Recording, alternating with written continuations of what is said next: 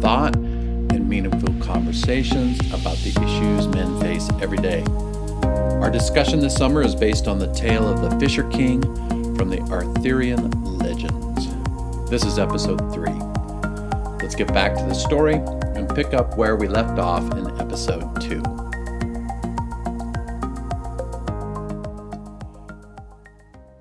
One night during a midnight ride, he came upon a campfire in a wooded glen. Above the fire, a salmon was spitted and was sizzling as it cooked. No one seemed to be around, so the prince waited for a time, waiting for the camper to return. Finally, fearing that the fish might burn, he removed the fish from over the fire and laid it upon the clean grass to cool. After waiting for a bit longer, and deciding that the owner might not return soon, the prince took a small bit of the salmon and thrust it into his mouth. In sudden pain, the prince jerked away, spitting the hot fish out of his mouth, for the fish was much too hot to eat. Then, off balance, he toppled into the fire, screaming in agony as a sharp, hot brand impaled his groin, impaling his testicles. The prince passed out with pain and fell unconscious to the ground.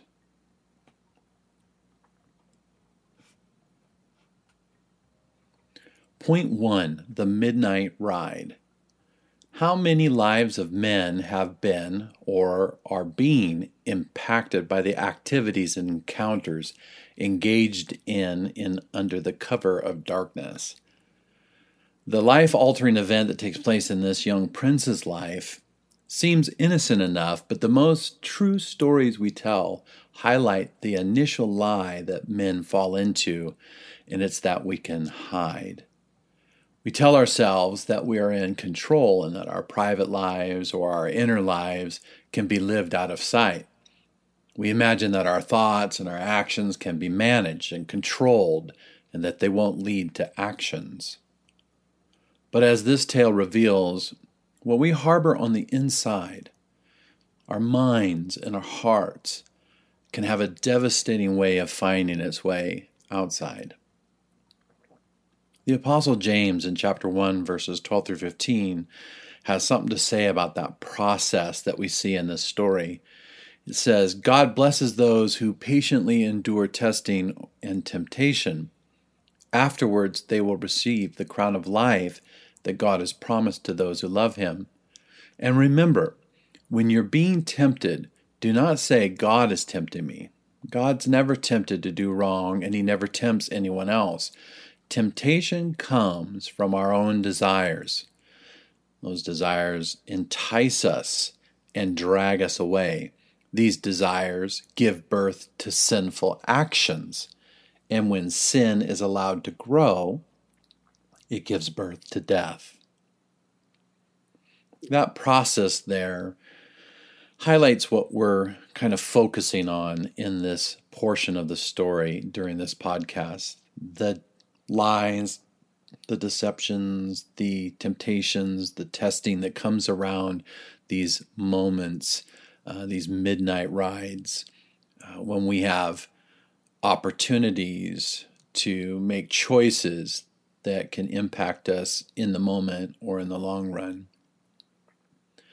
I don't know if you realize that temptation and action are two parts of a process.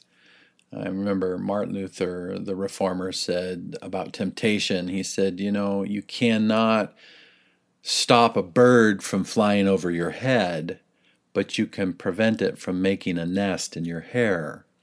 And this kind of just describes that idea that James is getting at about desires give birth to sinful actions.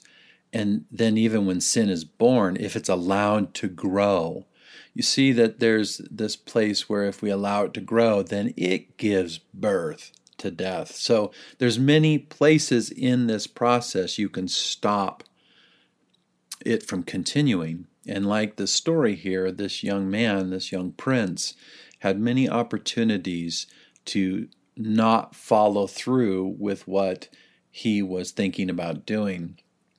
Point number 2, no one seemed to be around.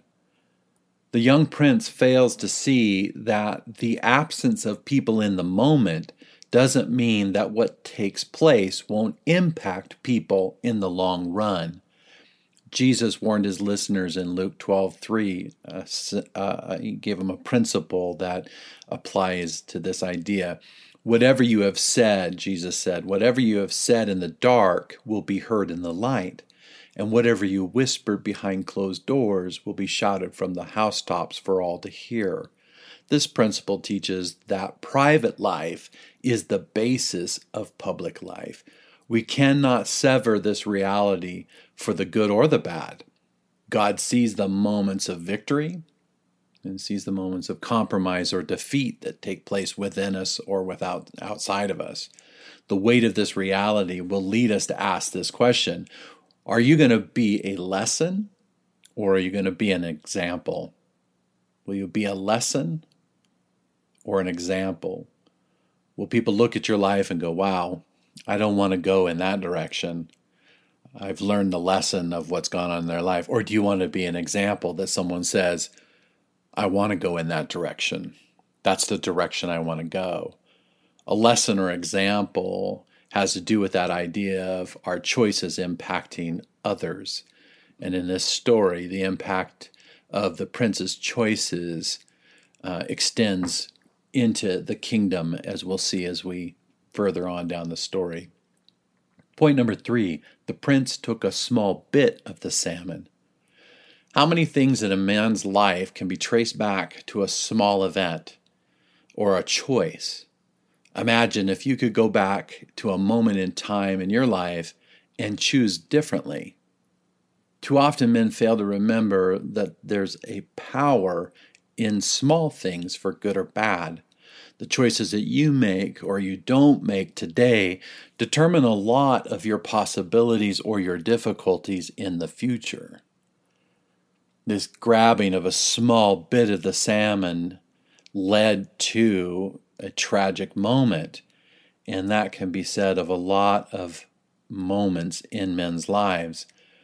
Proverbs 6:27 says this: can a man carry fire in his lap and his clothes not burn?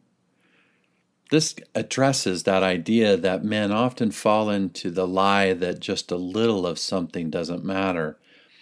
But it's like James said, it's what that moment gives birth to, and then what that gives birth to. It's this process. And a man that is wanting to live a life of meaning and impact and have victory understands this process, that the best decisions to make are in the moments before things get to a place that are out of your control. The fourth point I want to bring up is the line where it says he was off balance. So point 4, off balance. It says a lot to do with our lives that you can assess right now. Are you off balance? Is something just not right? Are you living far below your best self? Are you living up to the high calling of God in Christ for you? What are you settling for in your body, or in your soul, your mind, will, or emotions, or in your spiritual life?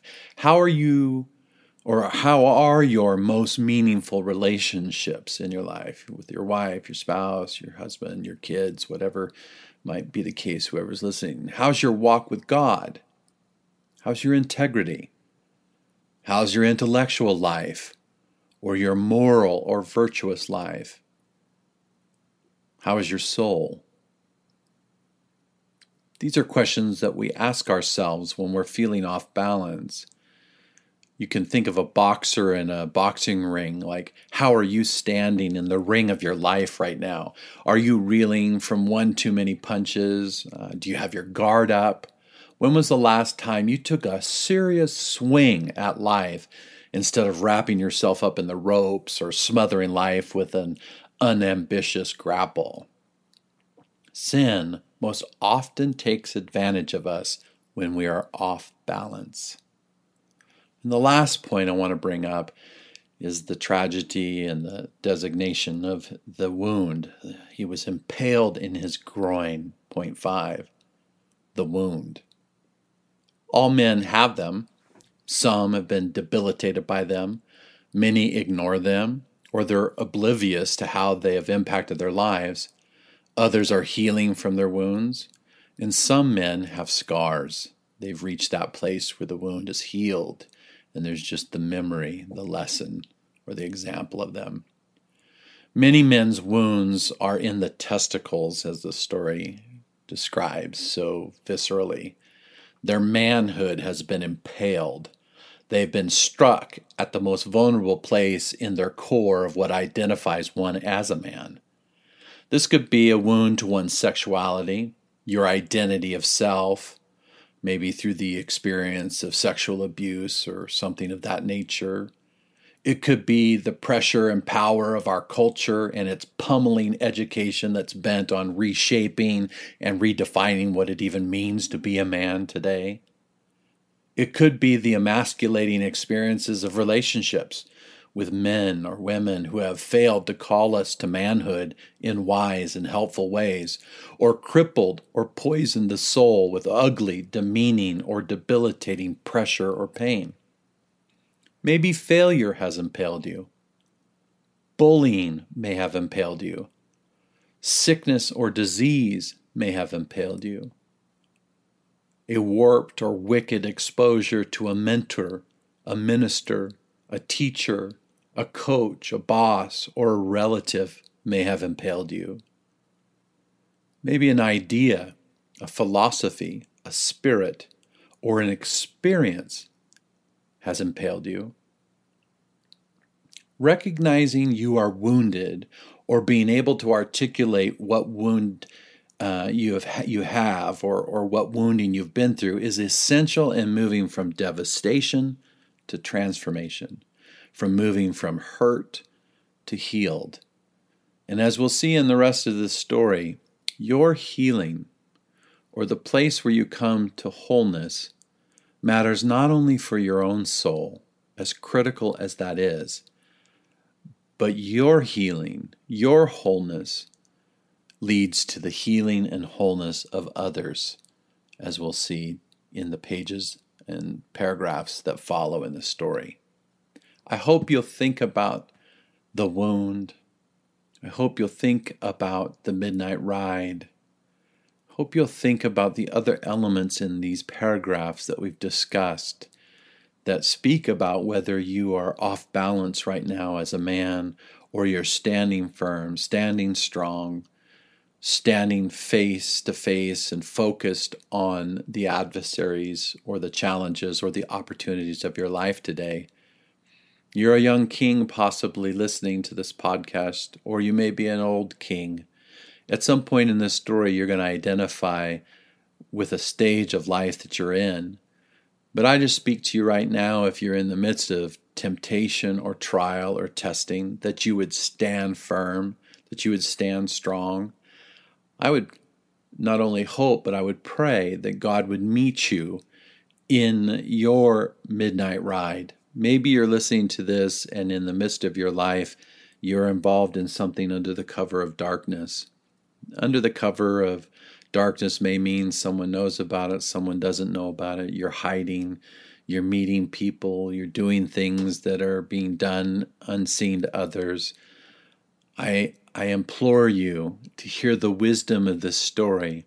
An impaling is coming. A fall into the fire is coming. The most vulnerable parts of you are going to be pierced.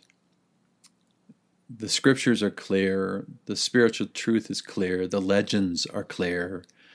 That a young man, a man of any age, when he gazes into the fire and gazes at the salmon too long, will eventually try to grab a bite of it, and that always leads to suffering. I hope you will heed the wisdom of the tale today and stop the process right where it's at and become the person that God wants you to be. Become the person your children need you to be. be the man your wife needs you to be, and be the person that you most value and know as your true self. Thanks for listening. I hope you'll join us with episode 4 that's coming up, or join us in person in our ManClan meetups. This next week, we're engaged in a table time at Perry Street Pizza. So if you're listening to this right now in current time, we invite you to join us. If you're listening at another time, I hope the wisdom of this story is impacting your thoughts and that you'll have conversations with other men about these things. God bless. Have a great day.